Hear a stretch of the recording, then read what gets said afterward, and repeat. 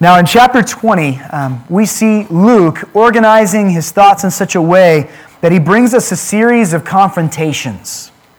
A number of conflicts arise in this last week leading up to Jesus' death, burial, and resurrection. In verses 1 through 8, Pastor Chris preached about the chief priests and the scribes and how they were confronted by Jesus. They actually came and confronted Jesus themselves and asked by whose authority he was doing the things that he was doing, by whose authority was he healing, was he teaching these things? And then Jesus turned that around on them and challenged them, logically gave them a question that they could not answer. In verses 9 through 18, Pastor Paul preached last week about unbelieving Israel and how Jesus confronted their disbelief and their unwillingness to receive the truth from God's messengers and from His prophets.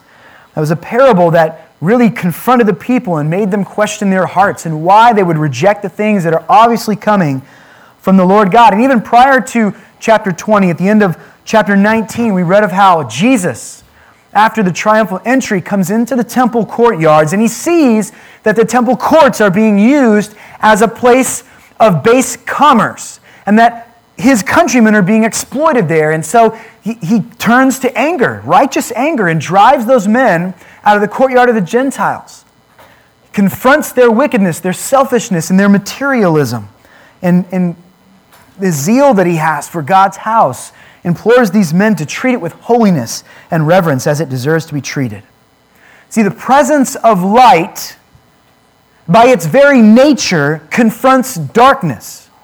When you open a door into a dark room and you are in a room of light, the light floods in and the darkness cannot dwell there anymore. It is dispelled by the light.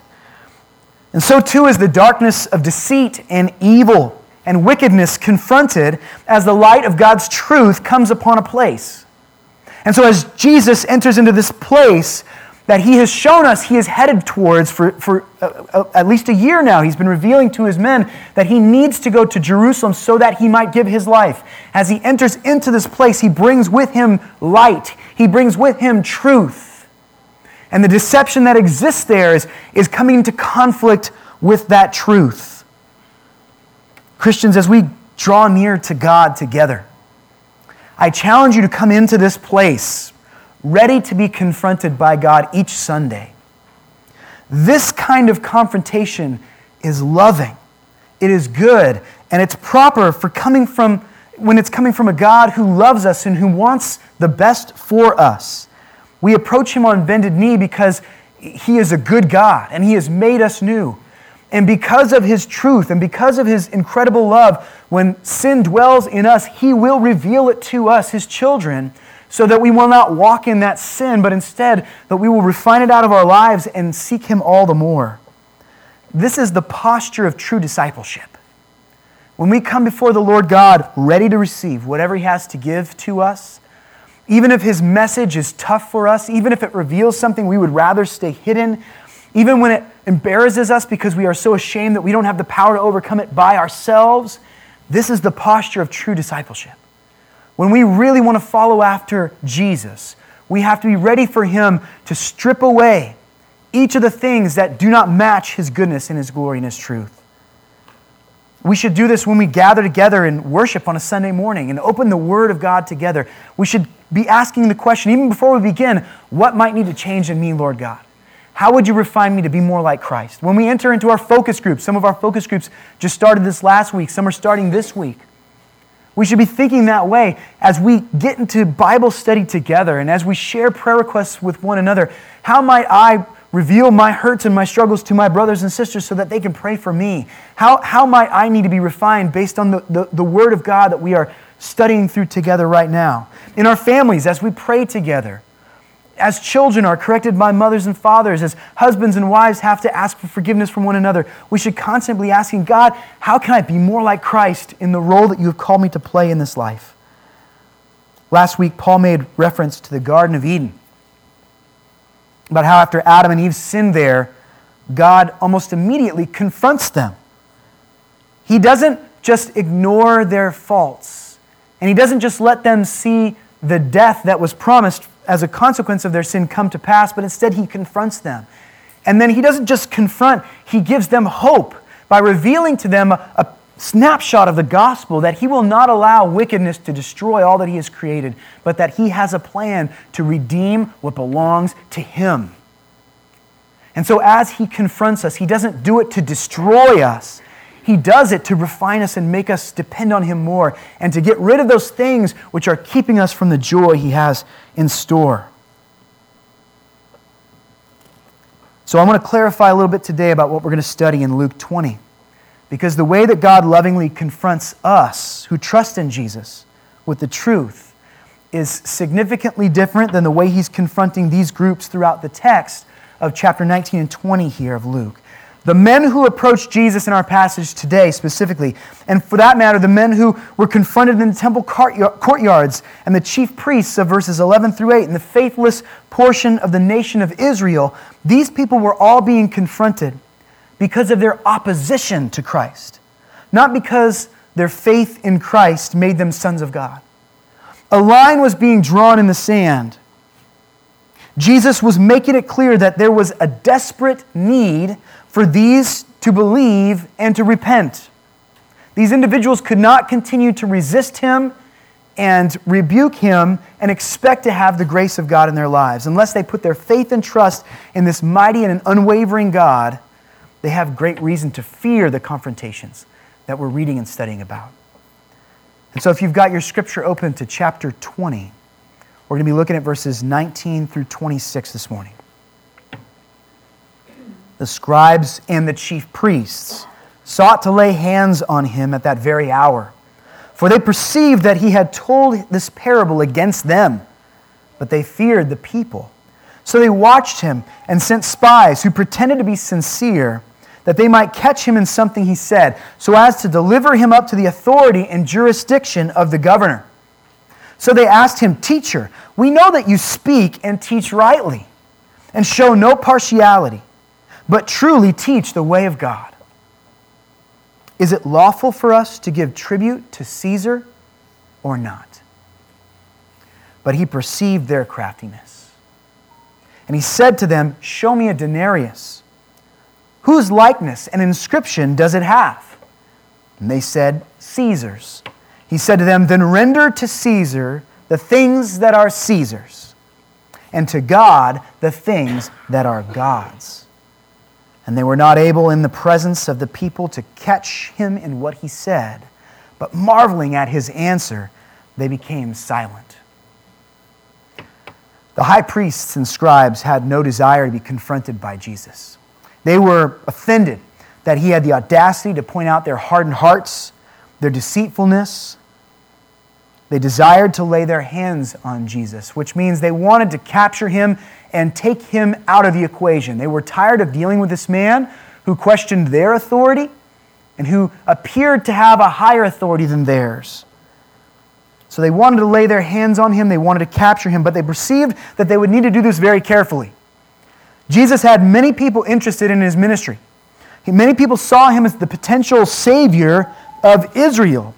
So they couldn't just grab him, or they risked the masses turning against the high priests and the scribes. They had to be very cautious. They're handling Jesus with, as they say, kid gloves right now, because they don't want to stir up the people in such a way that they turn against the high priests.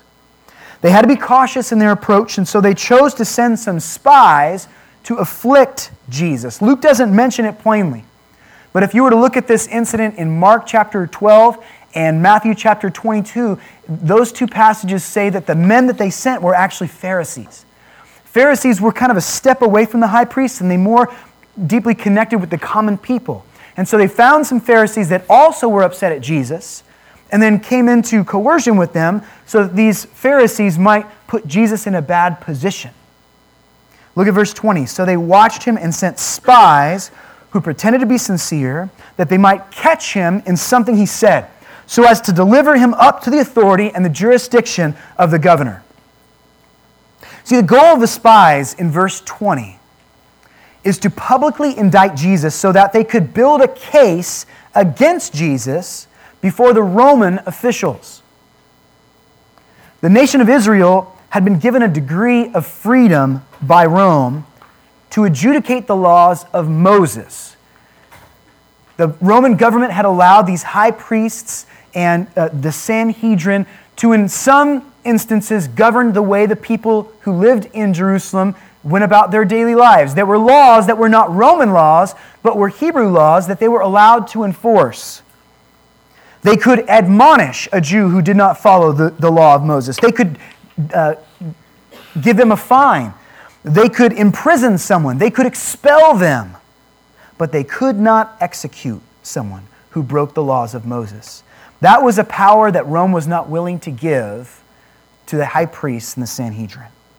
So these religious leaders did not desire to embarrass Jesus. Their goal was not to put him in his place. They would not be content to just show dominance over him. Their aim was to end his life and by proxy his ministry. If the man dies, they thought, this uprising, this counter-culture movement dies with him. They would need something, therefore, more threatening to the secular powers to achieve this goal of execution. They couldn't do it themselves. Sabbath violations, blasphemy, violation of ceremonial laws, these are just a few of the things that the Pharisees and the high priests had claimed Jesus was guilty of. Now, he wasn't guilty of any of those things.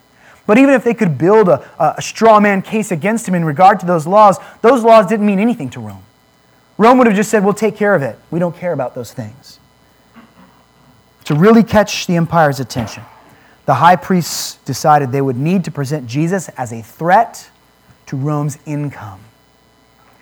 Hit Rome where it hurts, and then Rome will suddenly take notice of this man that has grabbed the attention of the high priests. And so they sent spies, men who were not directly connected to the high priestly ministry, so that the plot would not be obviously tracked back to them. Now these spies present Jesus with a seemingly innocent, yet emotionally loaded question. They ask him, is it lawful to give tribute to Caesar or not? This in some ways could be seen as a theological question, but in many ways it was more of a political question. Were the Jews beholden to pay the tribute and the taxes that Rome required of them, which had become such a burden to that group of individuals? See, this is not a quest from enlightenment. These spies are not trying to learn something from Jesus. They are hoping to coax an answer out of Christ that will make him look bad to either the people or to the Roman government themselves. No matter which way he answered, the spies figured that Jesus would get himself into trouble. If Jesus says no, he would suddenly become the enemy of the state. If Jesus says, no, it is not lawful for you to pay taxes, you don't have to do that. You don't have to render tribute to Caesar. He's not your real king. If you were to say that, then suddenly a humongous target will be placed on his back. And these high priests could run to their governor Herod and say, here is a man who is trying to steal from Caesar himself. The empire cared about two things. They cared about control and they cared about money. And so long as the Jews were not rebelling, they had control. So long as the Jews were not rebelling, then commerce continued in Jerusalem and they would generate more money for more taxes. They have more money. That is a big part of why the Jews were allowed to govern their own people to some degree. The Romans in their wisdom realized that if they gave them a semblance of autonomy, a kind of a little bit of a leash of freedom, then they would be less likely to rebel against Rome and try to fight for true freedom. The relative peace also benefited Rome, and so long as commerce continued, taxes could be charged and Rome's reserves would be filled. If people in Israel felt too strongly that the taxes were exorbitant or unlawful or not worth paying, or perhaps they could find a theological reason not to pay those taxes, then Rome would stand to lose both peace and profit. Now on the flip side, if Jesus were to say yes, he would suddenly become an enemy of the people. If Jesus were to take a firm stand and say, yes, you've got to pay your taxes, it's expected of you, you've got to be a godly man by paying your taxes, then these Pharisees and scribes believed that Jesus would then become an enemy to the people who hated paying their taxes. No Jew desired to pay tribute to Caesar. And the very fact that they had to was a daily reminder of their own personal failures with God. Now, I don't like to pay taxes either. Sometimes I think about where my money is going, and I don't really appreciate some of the things that our government spends my money on. I'm not a joyful man writing my tax check when that's due. But at the same time, taxes for the Jewish person in Jerusalem were more emotionally charged. They lived within the land that God had given to them as promise. And that land had been theirs for generations. But because of their own personal disobedience, unwillingness to do what God had called them to do, failures in worshiping Him the true way that they should have, they lost that autonomy. So every check that was handed over was a daily reminder and a humbling confrontation that they had not lived out their covenant the way they were supposed to have. If they had been faithful to the Lord God, no doubt He would have protected them from the prevailing nations that tried to take Palestine, but they had not. And so, especially during the Holy Week, right? Don't forget the context of the things we've been learning in the last couple of weeks is the Passover week, this time when people from throughout the empire are traveling into Jerusalem and the inns are filled and there are people from all different areas coming together to offer sacrifices in the temple and to celebrate this holy day of Passover. National sentiment is at its apex probably during this week of the year. People are wishing that they were away from Rome, that they could do what they wanted to do without Roman oversight. They probably didn't like that even the sacrifices they bought in the temple courtyards, there would probably be a tribute paid to Caesar for the money they spent on those sacrifices that were supposed to go to God. And so these spies are trying to trap Jesus in a checkmate situation. You move here, you're dead. You move here, you're dead. No matter which way Jesus moves, it hurts him. If that tactic sounds familiar to you, it might because Jesus used it against the high priests in the first part of chapter 20, which Pastor Chris preached on a couple of weeks ago. Listen again to this verse, chapter 20, verses 3 through 8. He answered them, I will also ask you a question. Now tell me, was the baptism of John from heaven or from man? See, Jesus can ask questions too, right? And they discussed it with one another, saying, if we say from heaven, then he will say, why did you not believe him? But if we say from man, then all the people will stone us to death, for they are convinced that John was a prophet. And here's how these high priests responded to Jesus' question. Verse 7, so they answered that they did not know where it came from. And Jesus said to them, then neither will I tell you by what authority I do these things. The tactic worked for Jesus because Jesus knows all things. The tactic does not work for these high priests and scribes and Pharisees because they're mere men.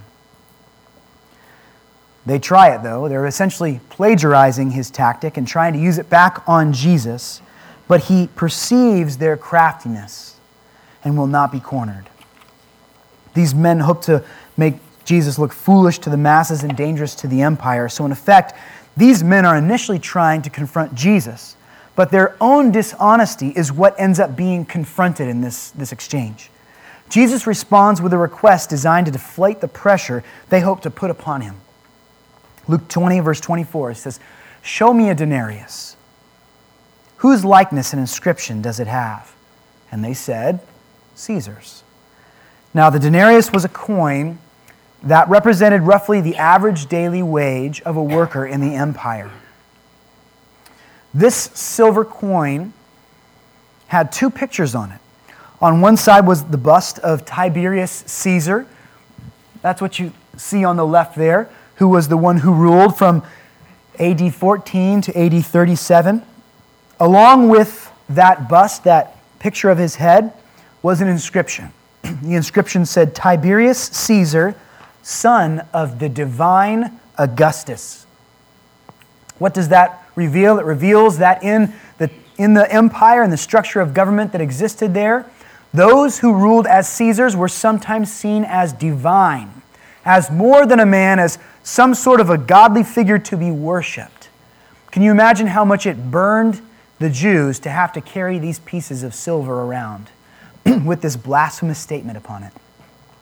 On the other side of the coin was a picture of Tiberius' mother, and the inscription high priest. And so Jesus asks these spies for a denarius, and I want to just make two observations right here. Apparently, Jesus didn't have one. We've been learning about this Jesus who is King of Kings and Lord of Lords, and yet he didn't even have a day's wages on him, which reinforces the fact that to Jesus, money was necessary, but it wasn't all that important. He was not storing up his treasure on earth. In order to give this illustration, he had to ask these men to procure a denarius for him. Secondly, we see that the high priest did have one. So for all their problems with taxes, they probably felt that that coin and its image was a violation of the first and second commandments. Don't have any other God before me, and make no graven images of gods. And so they probably were prepared to confront Jesus if he said, pay taxes. They could have said, oh, Jesus is a blasphemer. Those coins have the bust of Tiberius on them and a declaration that he's divine. They probably were prepared to slander him in that way, and yet they have the coin in their very own pocket. Luke 20:25, he said to them, then render to Caesar the things that are Caesar's, and to God the things that are God's. Did money in that day truly belong to Caesar? In Caesar's eyes, yes, it did. And of course, tribute was owed to the Roman government in a legal sense for all of the various luxuries that they provided for those who lived in the empire. If you were a part of the empire, you had an army that was protecting you at all times. You had a system of roads, unlike the world had ever seen at that point, so that you could travel from place to place. You had order. You had laws. And so if you lived under that security, then you owed tribute to Caesar because of the expense that they made to make those things possible. Now, it's important to remember the mission of Jesus was never a rebellion against political bodies. Jesus' teaching never revolved around breaking free from Rome. That was not his emphasis, or casting off their oppressive taxes, or regaining control of the Holy Land so that they could expel these Roman Gentiles from what was holy and pure. That was never the emphasis of Jesus, of his ministry, was it? It was never his campaign. In fact, we see 3 different instances where tax collectors, those who are engaged in bringing this tribute out of the Hebrews and into the Romans, are addressed. And each time, they are addressed in a somewhat favorable way. John the Baptist, as he's preaching and calling out Israel for their sin, he says, repent and be baptized for the remission of your sin. And several groups came to him, including the tax collectors. They said, what do we do? And he says, stop defaulting the people. Stop charging more than you should.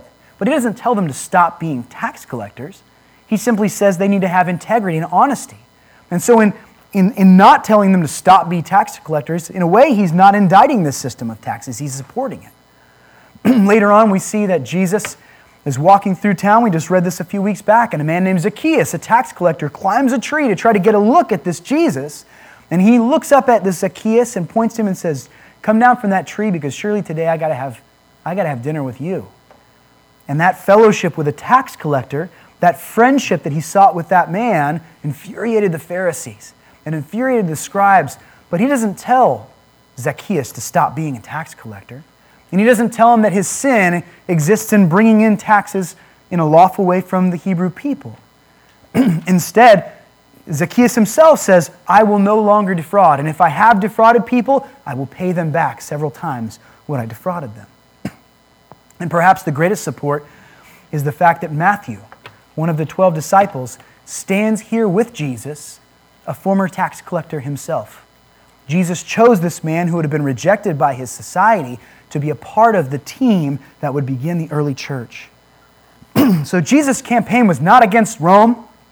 He was not brought to this earth to take on flesh to get rid of our taxes, okay? The early church was a rebellion not against Rome, but against the wickedness and the self-centered focus that plagues the heart of every sin-natured man. God sent his son Jesus to conquer our sin, not to just make right whatever social constructs we don't like. He came for a much bigger problem than that. That rebellion was made possible by the death, burial, and resurrection of Jesus, and could transform the life of an individual who would willingly die to themselves, and surrender their life to Jesus as a repentant sinner. Consistently, Christians are instructed in the New Testament to not make the enemy the state, as easy as it would be to do that. I know that we could all view our government as a common enemy if we wanted to. There are several things that our governments throughout the world do wrong that get under our skin, that we are morally opposed to, that infuriate us at times. It is easy to think of the government as the enemy, but the true enemy is much closer to home. My gravest enemy is the face looking back at me in the mirror. My life is not what it could be, not because some law keeps me from actualizing my potential. Not because my governors are not taking care of me the way that they are responsible to do. My life is the way that it is. It is not what it could be because there still persists in me sin. And because this world that I live in is flooded with sin.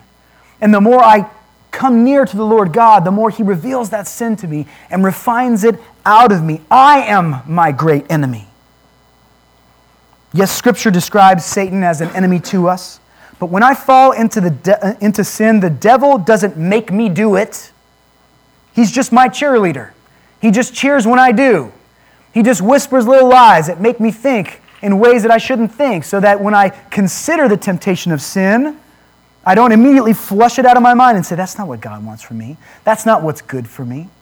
The enemy is real and he should be taken into account, but my greatest enemy does not have horns and a pitchfork. My greatest enemy is me when I refuse to see the truth for what it really is. And so as we read these verses, there's a very practical and baseline application. Your real enemy is not the state, it's your heart. So pay your taxes. Pray for your government. Respect the laws that they put over you. God allows the governing authorities to rule over us to the capacity that they do.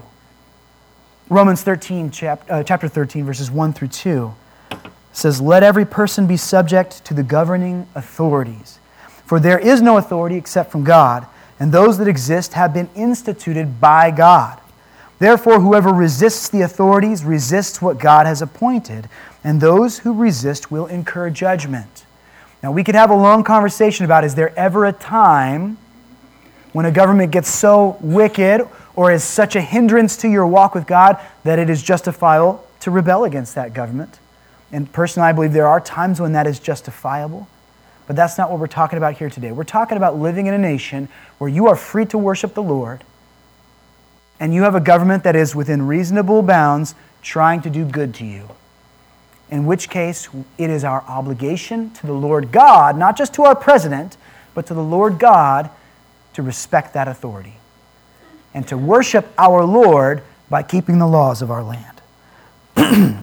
Romans 13, verses 6 through 7 goes on to say more specifically, "For because of this you also pay taxes. For the authorities are ministers of God, attending to this very thing. Pay to all what is owed to them, taxes to whom taxes are owed, revenue to whom revenue is owed, respect to whom respect is owed, and honor to whom honor is owed." So insomuch as the governing authorities are allowing you to love your God, pray for them.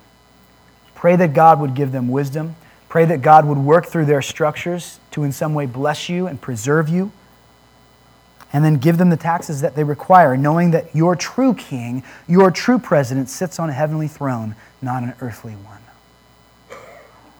So you're ready to change churches now that I have told you have to pay your taxes? Some people get very emotional about this stuff, but the word is the word. And we can't, because of our own personal desires, twist the word of God to reinforce our rebellious hearts. Ultimately, everything belongs to the Lord God, doesn't it? Psalm 24, verses 1 through 2 remind us of this. "The earth is the Lord's, and the fullness thereof, the world and those who dwell therein. For He has founded it upon the seas and established it upon the rivers." It is His because He made it. He brought it into existence, and so it belongs to Him, all of it. It is all His. So while it was true for them to say, well, the image of Caesar is on this coin, so give it back to Caesar. It's his. It would also be true to say that that coin belongs to the Lord God ultimately, because all things belong to the Lord God. We should see our every dollar as His, but in His response, Jesus capitalizes on an opportunity to reinforce the thing that matters so much to the wicked and to corrupt Israel. Money, that thing which matters so much to most people, shouldn't really matter very much to us anyway. Let Caesar have what he thinks is his. All things really belong to God anyhow. See, much more important than money to God is people. The strategy of these spies to discredit God amongst the people hinges on the people being so attached to their money that they would turn on Jesus in an instant if he suggested their money go to Rome. They weren't counting on Jesus' response in such a way that the masses would then have to see their emphasis on material wealth as being flawed to begin with. Jesus did what Jesus does and taught the truth. He didn't step back and say, well, I'm going to plead the fifth on this one, like the high priest had done earlier in chapter 20, but instead, he turned their attention to what should really matter. See, the verb render to Caesar means give back to Caesar, literally means give back to Caesar what already belongs to him. See, the image of Caesar was on it, so it's connected to him. Just give it to him. That's his image anyway. Give it back. It belongs to him. The same verb is employed then when he says, render unto God, which is God, which belongs to God. So let me ask you, whose image is on man? The image of God is on man, isn't it? The image of Tiberius Caesar was on a denarius, but the image of God is on man. Genesis teaches that when God made man and woman, He made us in His image. So what are we to render unto God? Our very lives. We are to render unto Him our very existence. Every breath, whatever we can claim to be, must be God's, because He made us. We belong to Him. Give your heart, mind, soul, and strength to God. That's what He really wants from you anyway. Jesus has said nothing to threaten the tribute due to Rome, and in telling them to render unto God that which is God's, Jesus has reminded them that their focus ought to be on giving God glory, not whether or not they give tribute to Caesar. There's one more aspect of this passage that I'd like us to meditate on as we conclude this service today. Look again at what the spies said when they approached Jesus in verse 21. They said, "Teacher, we know that you speak and teach rightly, and show no partiality, but truly teach the way of God." Can you say those things with a clear conscience right now? Could you make that statement and mean it? I hope that you could. That is an orthodox statement, isn't it? We know that you speak and teach rightly, and show no partiality, but truly teach the way of God. The confession that the Pharisees communicated to Jesus in verse 21 isn't always true, but these spies meant it for flattery, not as a confession of their faith. We know that because verse 20 revealed that they didn't mean the things that they said. Look at it again. So they watched him and sent spies who pretended to be sincere. There was a motive there. They wanted Jesus to think that they were sincere followers, that they had heard the gospel and they were on board with this. Why would they do that? They wanted to do that so that Jesus would possibly let his guard down, and that he would see their question about taxes as innocent and unharmful, and that might trick Jesus into answering it in such a way that would get him in trouble. We should understand these kind words as nothing but empty flattery designed to butter Jesus up and make him lower his defenses. And so these men have lied publicly, confessing his teachings as right, as unbiased, and as representative of God's way and will, hoping to come across as a friend to Jesus. The more they might easily deceive him. Think of how closely these men came to a right understanding of the Savior. They were able to say with their mouth the right confession of honor and adoration to him. They spoke it. They called Jesus teacher. That would have showed that there was authority over them, that they were ready to be led and directed by Jesus. A true disciple must see Jesus as their teacher. They've got to be ready to be corrected by him. They've got to be ready to be confronted by him and instructed by him and to be given mission by Jesus that they could live out. He is above us. He has authority over us, and we should honor him that way. They confess that Jesus' teachings are right and that they align with strong, good doctrine. They confess that Jesus' teachings were taught rightly. And they declared that Jesus wouldn't be corrupted by partiality. When they say that he wouldn't be corrupted by partiality, he shows no partiality, literally what he's saying there is, you don't just take things for what they are on the surface. That's what the Greek contains, some kind of loaded meaning there. You don't just take things that are on the surface, but you get down deep into what really means the truth, what the truth really means. By truly teaching the way of God, they confess, or by saying that he truly teaches the way of God, they confess his connection with the Father. They say these things with their lips. Confession is on their lips, but where is it not? It is not in their hearts. They don't truly love Jesus, and they don't truly believe these things that they are saying to him. So they are so close, but yet they are so far away. The words were all true, but there was no real heart and love behind them, and there would be no surrender to follow them. Friends, there's a great flattery like this occurring in our society today. And it is not as much of an outright rejection of Christ as we see in the Gospels when people are confronting Jesus and trying to trap him, but it is rather a subtle, everyday rejection of Christ by people who profess to follow Jesus with their lips, but nevertheless refuse to follow him with their heart and with their true actions. This flattery is occurring all around us in the world today. With their mouth, people give him praise. With their lives, they give to Jesus what they believe is perhaps the bare minimum to secure his favor. The bare minimum it will take to get them into heaven. For some, that's a formulaic prayer. Well, I went to a revival, and I went forward and said some words out of my mouth that confessed that I'm a sinner and said that I repent and that I trust in Jesus Christ. But from that day forward, no real transformation, no real change, no desire for the things of God, no respect for his word, no continuing humility. Instead, that moment of seeming humility is quickly forgotten as that individual goes right back to being the Lord and King and God of their own life.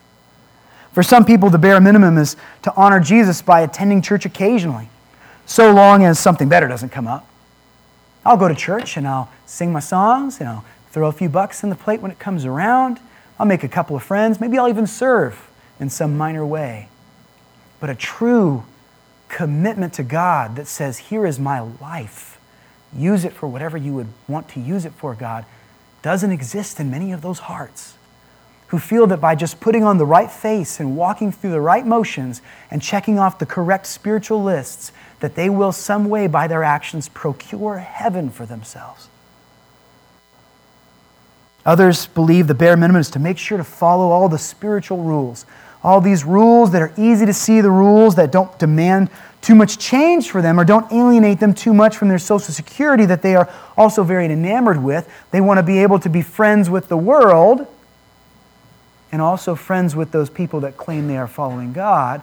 So they don't want to be too radically Christian, but they feel that if they just do enough, then God will overlook their sin and they'll be absolved and they'll be able to go to heaven. And these individuals flatter God by calling themselves Christians and by giving the bare minimum in praise to him, but what they perceive as the bare minimum is literally nothing to God. It is not getting them any closer to a place to him in heaven. What does he require of us, friends? He wants your heart. He wants your everything. He wants your life. He wants your surrender. He wants your attention and your affection. He wants your mind, your soul, your strength. He wants your willing service. He wants your happy devotion. He wants you to know the great joy of knowing him. And that's part of the reason why, friends, evangelism is not always about convincing somebody that Jesus is true. There's a lot of people who probably believe Jesus is real. They might even confess it with their mouth, but in their heart there is no change and no transformation. They have not received Christ. They are not in Christ. And so our evangelism efforts, our efforts to reach others who do not know Christ, cannot just simply be, let me prove to you who Jesus is and that he is real. Let me convince you with evidence that you need Jesus, but instead, we need to implore people to be humble before the Lord God and to love Him with their whole lives. We must preach the true Christ, but we must also understand that real conversion is something greater than acknowledgement or mental assent or academic belief. It is surrender and love and adoration. The high priests and scribes are trying to establish a case against Jesus so that they can eliminate Him. They have judged Him as unworthy, and they are trying to find a way to convince the Roman powers that He is unworthy as well, so that they might put Him to death for them. We often make the mistake of thinking that Jesus is a man on trial, that He must prove to us that He is real, that He is good. Is He the Messiah or is He not? Is He even a historical figure that really lived, or is He a myth? Is He the Son of God, or is He just a prophet? Did He live without sin? Did He die on a cross? Did He really raise from a grave? Did He show Himself to be alive? Is that all truth or fiction? And we ask these questions, and they are good questions, but they often get us into this mindset that Jesus is the one who is on trial, that He has to prove Himself to us. Let the Scripture teach us today, friends, that Jesus is not the one on trial. We are the ones who are on trial. We stand before a God who has all authority and power and knows the truth, and we have sinned against that God. We have committed offense against the one who gives us our every breath. And so it is in many ways proud of us to come before the Lord God and say, prove yourself to me. When in reality, we must come before Him and say, here is why I should be in your family, Lord God. We are the ones who are on trial.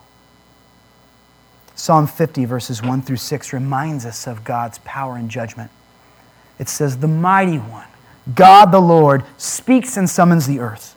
From the rising of the sun to its setting, out of Zion, the perfection of its beauty, God shines forth. Our God comes. He does not keep silence. Before Him is a devouring fire. Around Him a mighty tempest. He calls to the heavens above and to the earth that He may judge His people. Gather to me, my faithful ones, who made a covenant with me by sacrifice. The heavens declare His righteousness, for God Himself is judge. Jesus is not the one on trial, friends. He is judge, and He will judge justly. And if you desire to stand before that God and not be annihilated, and not be punished, and not be condemned, then you must bring the one sacrifice that suffices. And that sacrifice is the pure, spotless Lamb, Jesus Christ. There will be no flattery in the courts of God. The things we do to try to convince people that we are holy and innocent will instantly be seen as true and false, or as true or false to our God. So our only hope is to throw off every pretense, every attempt at vain spirituality, and to come in faith to the throne of the one who can save and who will save. All who call on His name with repentant hearts do not need to fear the judgment of this judge. We will all stand before the throne of God one day. Will Christ be standing by your side, or will you have to advocate for yourself? If He is not with you, then you will experience a condemnation unlike anything you've ever experienced. But if you do have Christ, friends, if you are in Him, you stand before God with the righteousness beyond your own righteousness. You will stand before God with the righteousness of the one pure, sinless, faithful man, Jesus Christ. His righteousness has been imputed to your account, and there will be no wrath for you. Friends, let us continually be praying for those who do not yet know. And there might even be some among us who have been walking in what they thought was sincere Christianity, but it has been a pretense. It's been a show of religiosity. And through the preaching of God's word, perhaps there are even some among us who will say, you know what, I need this for real. I need to take this seriously. I need Christ as my Savior. Let us continually be praying that God will reveal that to those who need it. And for those of us who have received it, that we would not forget the gravity of His love for us. That because of grace, not because of anything we did to deserve it, He is willing to pay the penalty of our sin for us so that we can stand before that throne of judgment and say, thank you, God, for for bringing justice to all that you have made. Would you please bow with me as we close in a word of prayer? God, we thank you for putting this word before us. It is now the work of the Holy Spirit, Lord God, to take it and to reveal its truth to us in such a way that it changes our actions, that it helps us to live out these words of truth, Lord God. I pray that we wouldn't just put this to bed now and go on with our lives as we leave this building, go back to a secular-looking life and a godless-looking existence, Father, but instead you would be a part of everything that we are. Lord God, may we never venture far from you. I pray that we would stay in your fold, that we would trust your goodness and grace, but that we would also seek to bring others in who do not yet know you and need this love so desperately, Lord God. Sin is a real thing. We cannot take it lightly. And so, Father, I pray that you would be killing sin in our lives, that you would be helping us to eradicate it, Father. If I woke up one morning and found that there were mice in my home, I wouldn't just say, well, I hope they don't eat too much. God, I'd get rid of those mice. I would eradicate that vermin. I would not want it to be near to my family. I would not want it to affect my home and my household or threaten to get me sick, Lord God. Let us see sin as even more serious than that. Father, may you help us in all things to give the kind of grace to others that you give to us so that we will not become a judgmental people, a people that think of themselves more highly than they ought to. Lord God, keep us near to you, Father. Let us have servant hearts and help us to know the glory that your judgment will one day come and that all will be set right in the end. We praise you and trust you, Lord God, in all these things in Jesus' name. Amen.